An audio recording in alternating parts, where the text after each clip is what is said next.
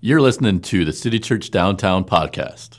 Now here's Doug Robbins. Well, in recent days, we've been in this series called Tribe City, and it's all about friends and relationships. And so how about you turn to someone next to you and tell them, I'll be there for you.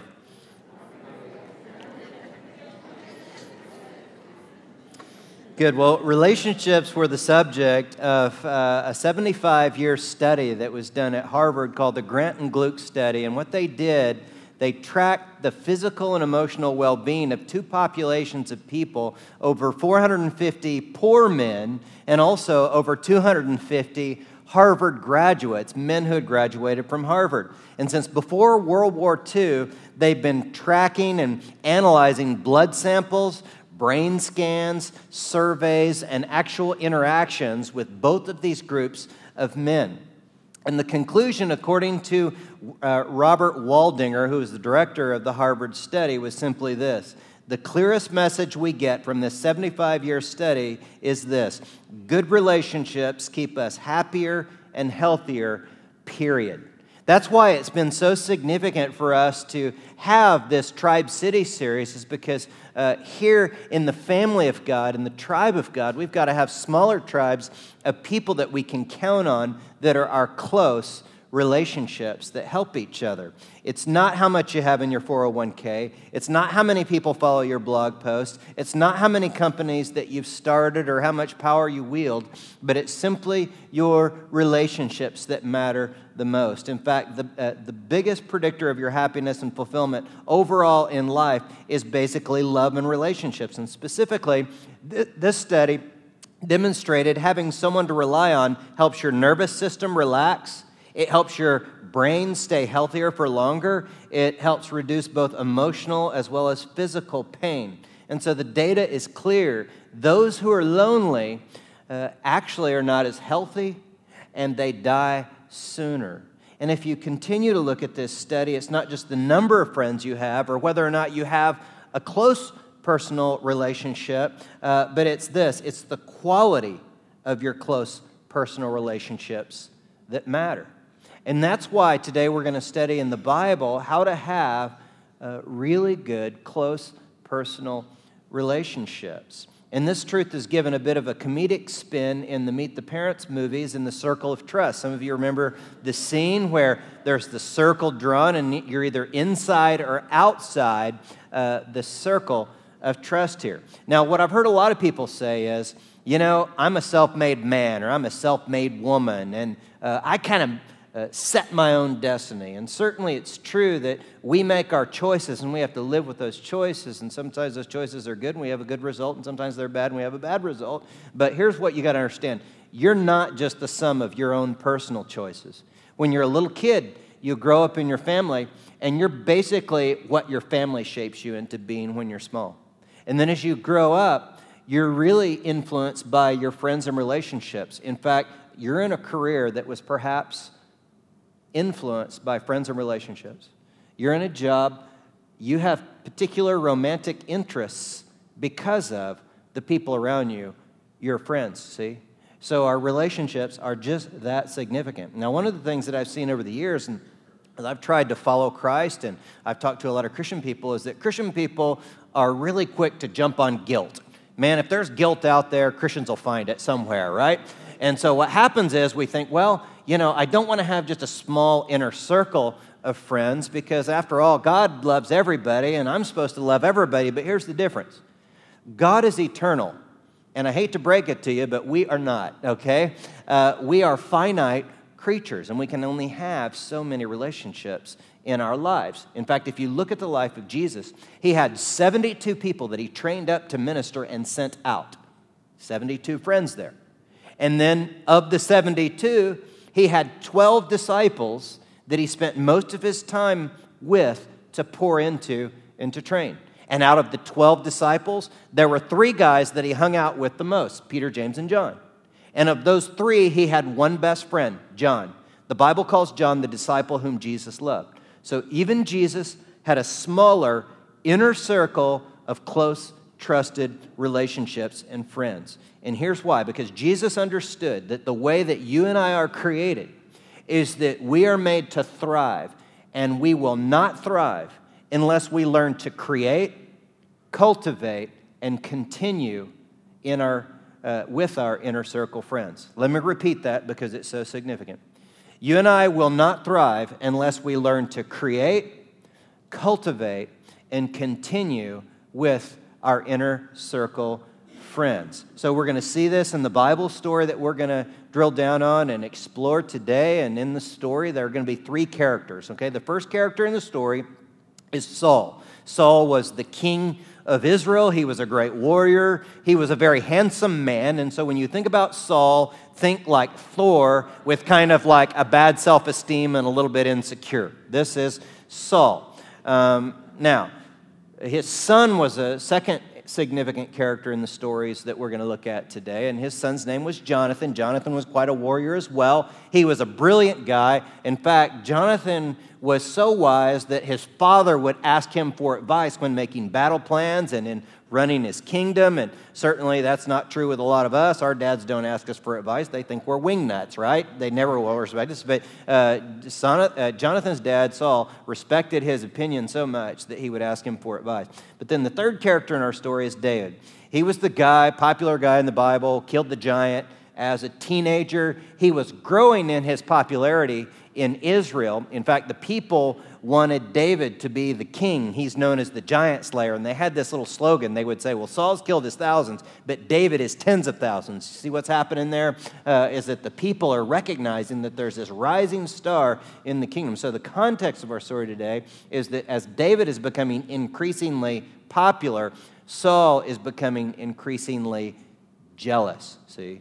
So Saul is one of these guys that he becomes so jealous that in his mind he's plotting how he can kill David and take out the competition there in the kingdom. So he invited David to come and stay at his home, to stay at the king's palace. And in scene 1, we're going to see, in our story, we're going to see the creation of Inner Circle Friends. Look at me at 1 Samuel chapter 18, verses 1 through 4.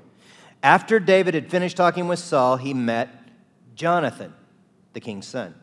There was an immediate bond between them, for Jonathan loved David. From that day on, Saul kept David with him and wouldn't let him return home. And Jonathan made a solemn pact with David because he loved him as he loved himself. Jonathan sealed the pact by taking off his robe and giving it to David, together with his tunic, sword, bow, and belt.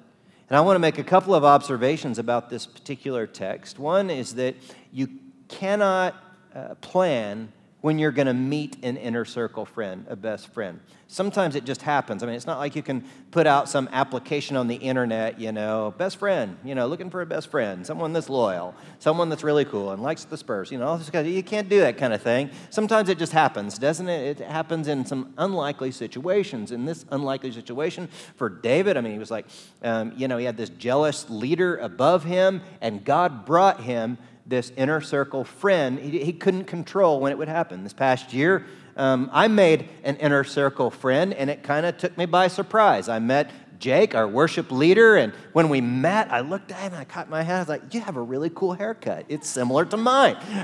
You have some really cool nerdy glasses, similar to mine, right? Then I learned that he met his wife in Spanish class at a Christian college. I met my wife in a Spanish class in Christian college, and I named my first son, my son River. He named his son Rivers. It keeps getting weirder, right? It's like I find out that his grandmother and my mom went to high school together in another state. It's just getting weirder. I'm like, you like poopies? I like poopies too. Everything you said you'd like to do, I like to do every day. See?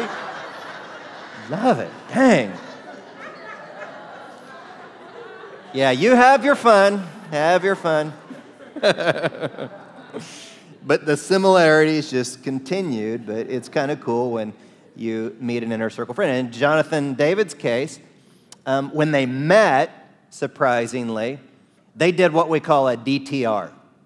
That stands for define the relationship. And my suggestion is in all of your relationships, you define the relationship so that expectations can be met. Because for some of you, you expect a certain person to be an inner circle friend, and inner circle friends are of a higher commitment level than just an acquaintance, right? And so defining the relationship is significant. And the way that it happened here is that Jonathan gave gifts to David as a symbol of their inner circle relationship and friendship. Gifts. See, your inner circle friends are givers, not moochers. Some of you have had inner circle friends who were moochers, and they were like relational leeches that like sucking the relational life out of you. Doesn't mean, inner circle friends, there's give and take, right? But you don't want a moocher as an inner circle friend. And Jonathan was clearly a giver, but the things that he gave were significant.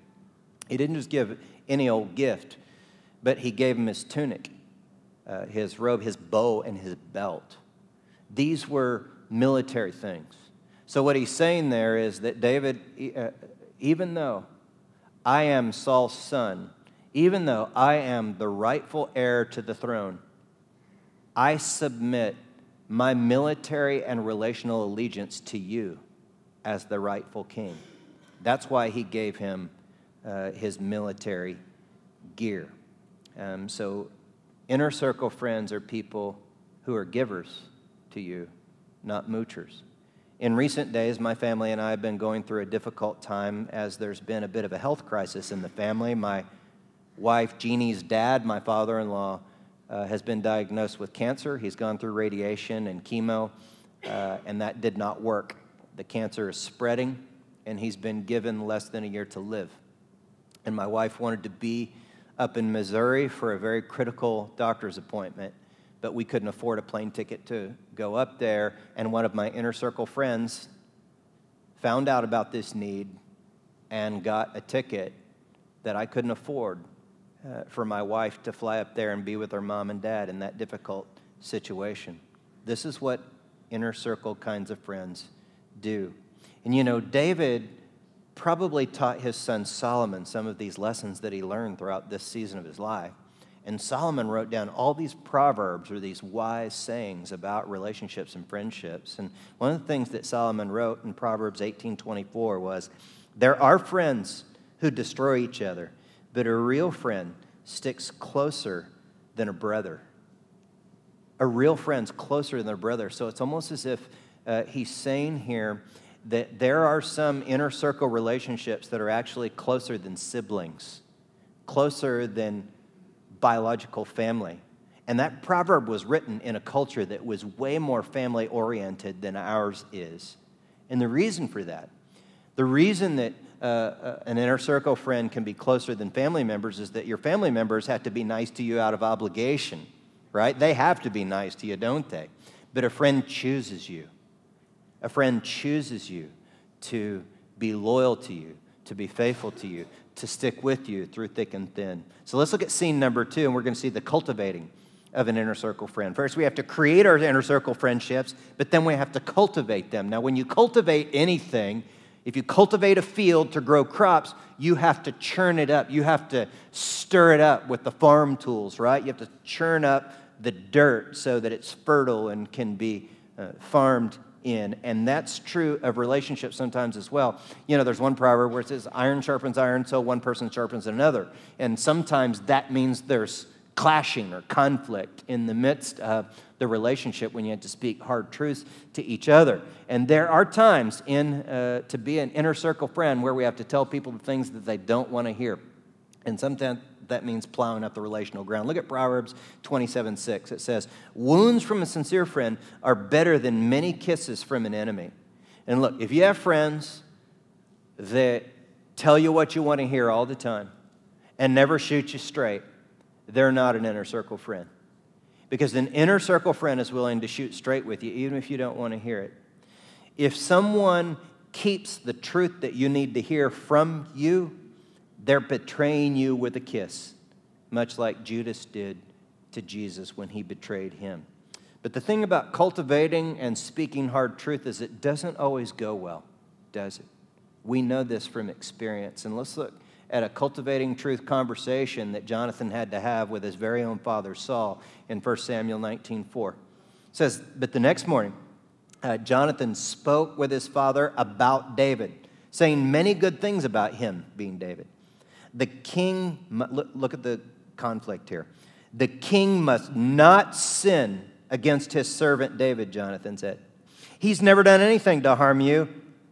He has always helped you in any way he could. Have you forgotten about the time when he risked his life to kill the Philistine giant and how the Lord brought a great victory to all Israel as a result? You were certainly happy about it then. Why should you murder an innocent man like David? There is no reason for it at all. Isn't it sad that a son has to go to his father and confront him about his hatred and violent attitude and his jealousy? And because of this, even though Jonathan continued to submit to his king and submit to his father and honor him, he had to remove his own father, his own kin, from his inner circle because of Saul's sin. But one of the cool things about Jonathan is that he is not someone that allows this type of thing to affect his personal attitude. He did not take on the ways of Saul here. And we see in some of the wisdom literature that David's son Solomon would write later some characteristics of inner circle friends. Let me show you a few of them. And by the way, these are people that you want to remove from your inner circle, because I can't help but believe that some of you have been brought here today because God wants to show you someone who's currently in your inner circle that needs to be removed. And one of them is the lazy person. Look at Proverbs 18:9. A lazy person is as bad as someone who destroys things. And a lazy person will destroy things in your life. A lazy friend. Then the second thing is a person who gives bad and unbiblical advice. Proverbs 12:26. The godly give good advice to their friends. The wicked lead them astray. Look, some of you are taking advice from people that are basing that advice on internet memes and pleasantries and things that they think up in their own mind. And the inner circle friends that you want are the ones that are seeking to know the Word of God and speak to you the wisdom that comes from this Word that will help your life. Not just these things that they make up as wisdom or something that they saw on a sitcom or a website, see? A third type of friend you want to watch out for is the angry person. Proverbs 22:24. Don't befriend angry people or associated with hot-tempered people, or you will learn to be like them and endanger your soul. See? So lazy people, bad unbiblical advice, and angry people are the ones that you may need to consider removing from the inner circle. And when you cultivate, fruit is born in your own soul. See, for Jonathan, when he was in the midst of trying to cultivate the right kind of relationship with his dad and cultivate a relationship with David, good fruit was born in his soul. And one of the reasons that I know that is because throughout this whole interaction, this whole story, Jonathan never dishonors his dad. And I could picture teenagers hearing this message, and they're like, oh, well, my dad's a Saul. My mom's a Saul. Because they don't let me do what I want to do, right? And so they're just a Saul, and so I'm just going to write them off. But look, it doesn't matter if your folks are Sauls. We honor our parents. And David and Jonathan continued to honor Saul throughout this whole story, even though he was wrong. They honored and submitted to him. And David especially, I mean, think about this. Saul was trying to kill David, and David still would not dishonor the king. And I want to show you that as I take you to the cave at En-Gedi in the Bible. And this was an interesting story to me. David and his men had to run from Saul, remember, because Saul was trying to kill him. And they're hiding out in this cave, and as they're in there, something weird happens. They're hiding out in a cave, and all of a sudden Saul and his men start coming into the cave. And they hide, they go further back into the cave to hide, and Saul and his men are there, and they're like, dang it, what are we going to do now? They're right here in the cave. And then Saul and his men fall asleep. They lay down. They're going to camp out there in the cave for the night. And David's men, they're like nudging him, dude, there he is right there. They're all asleep. Dude, you kill him. You take him out. Kill him right now, and we won't have to continue to live on the run like animals. And David's like, nope, I'm not going to kill him.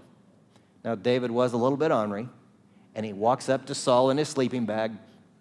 He lifts up the corner, the hem of his garment, and cuts off the corner of Saul's garment.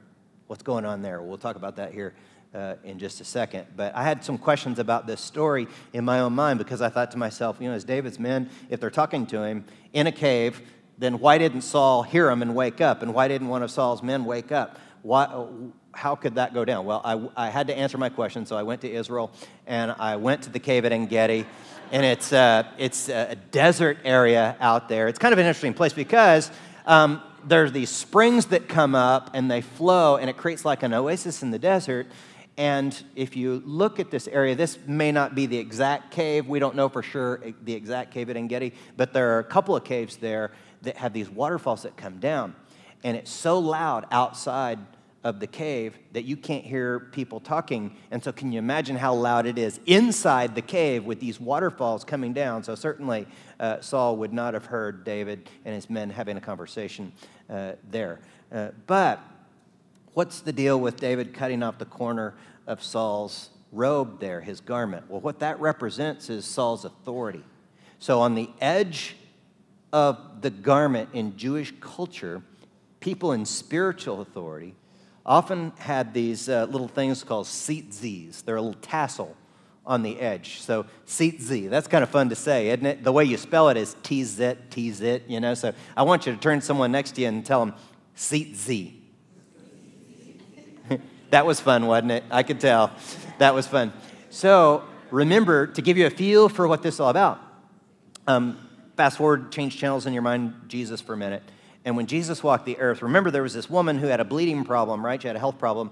And she came up to Jesus, and she touched the edge of his garment. And she was healed, wasn't she? Well, why'd she get healed? Well, because she knew the Old Testament prophecy that the Messiah would have healing in his wings. His wings are his tzitzi, the hem of his garment. And so by faith, when she touched his tzitzi, she was healed. So what's David doing in that cave? David was cutting off Saul's tzitzi. So what he's saying by that, it's a symbolic act that your authority is being cut off because you've chosen the ways of violence and jealousy and hatred. See? So let's take a look at the next thought in the story, and that is when David is refusing to take Saul's life, he's refusing to become something. He's refusing to become what we're going to call an Absalom. Now, not everybody knows what an Absalom is, but an Absalom is like a younger version of a Saul. And years later, after Saul was gone, David had these sons, and one of the sons' name was Absalom. And Absaloms are always undercutters, usurpers. Like I said on this slide, he's subtly undercuts a good leader. And what Absalom did when his dad David was the king was he would stand around at the gate and he would say, hey, look, I know my dad can't get to you and all your problems, but if I were the king, I would listen. It would be all good. I would take care of everyone. You see what he's doing there? He's trying to undercut a perfectly good authority. Look, we're in a culture where everybody likes to stick it to the man, don't they? But just because someone's a manager at work or in a place of authority doesn't mean they're a bad person, and that was true of David. He had a good heart. So an Absalom is that person who's in the office, and some of you are managers in the office, and you'll have some new younger person come into the office, and they want to undercut you and make you look bad, and you know why they want to do that, because they want you to get fired and take your job and make more money. See? This is an Absalom. And David refused to become an Absalom because an Absalom is just a younger version of a Saul. See, now look at scene 3, and we're going to see the continuing of Inner Circle Friends.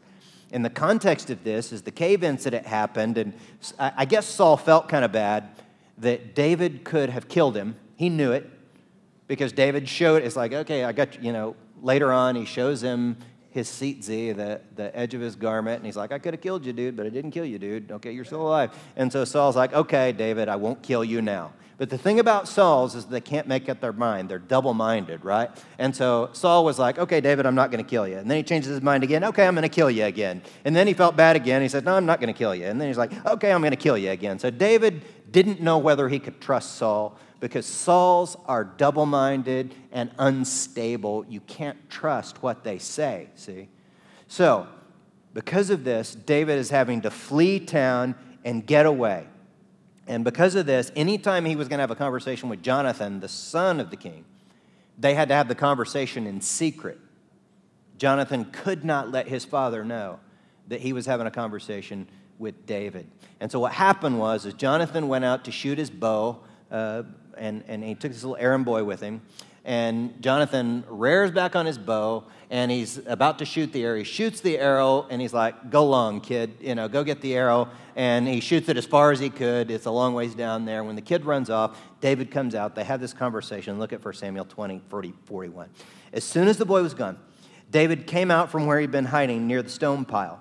Then David bowed 3 times to Jonathan with his face to the ground. Both of them were in tears as they embraced each other and said goodbye, especially David.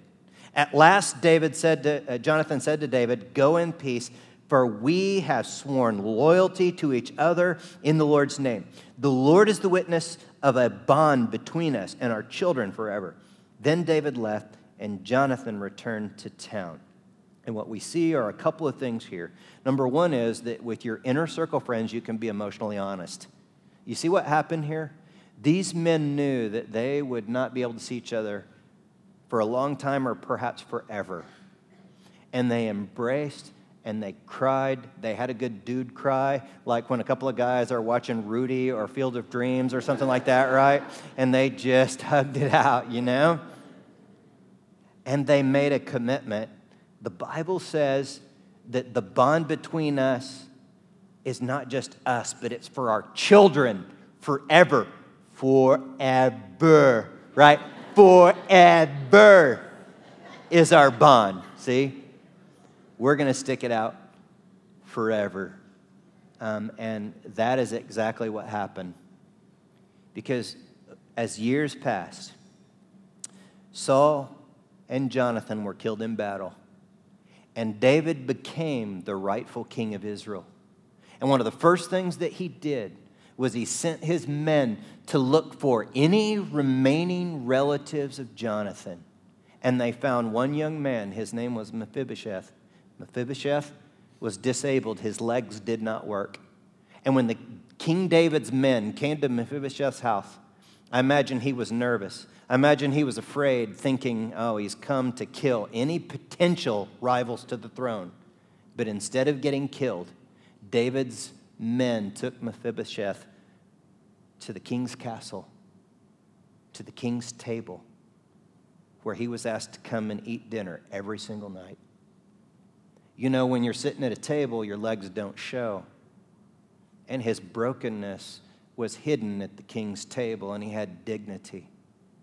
Because our king is one who gives dignity to the broken, doesn't he? And this was David's commitment to his friend Jonathan, expressed to his son forever. Forever. That's the kind of friend he was. That's the kind of inner circle relationship these two men had. And one of the things I think is interesting is to compare David and Jonathan's relationship with Jesus and John's relationship. See, just like David had his John, Jesus had his John as well.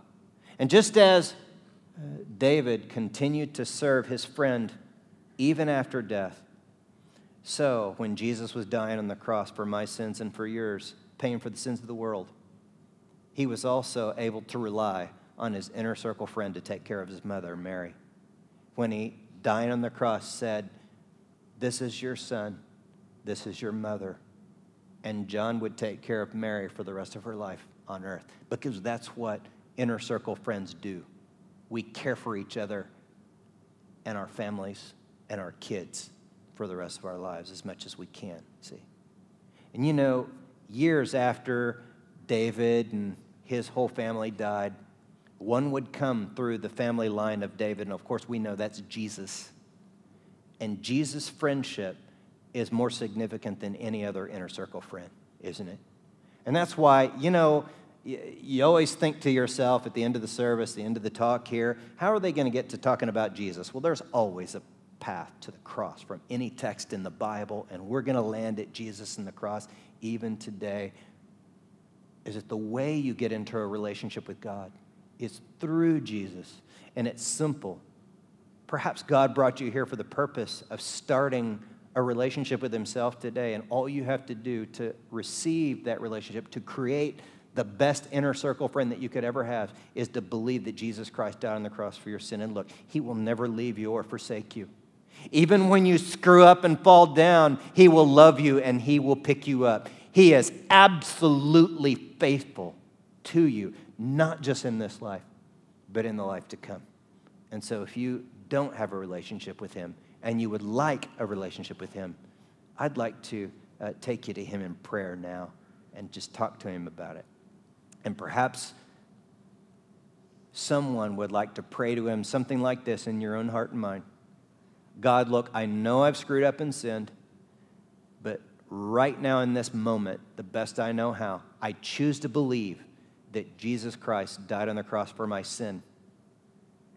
Jesus, I know you paid the penalty for sin for me, and I welcome you into my life. Father, thank you. God, thank you that you've come into my life. Others of us perhaps want to pray something like this. God, by your Spirit, you have prompted me that there's someone in my inner circle that needs to be removed. And I pray that you'd give me the courage to do that, but also the grace in that so that I do not dishonor a person in the midst of creating distance. God, thank you for the people that you've brought into my inner circle who are my friends. Thank you for those gifts. You've been so kind to me to give me such good friends. And God, if you'd like to provide a best friend for me, I welcome that. And until I meet that person who's going to be like my next inner circle friend, I want to become that kind of person to others by being faithful, wise, hardworking, trustworthy, generous. And we pray all these things in the name of the Father, the Son, and the Holy Spirit. Everyone said, amen. Thanks for listening. For more information, visit citychurchdowntown.com.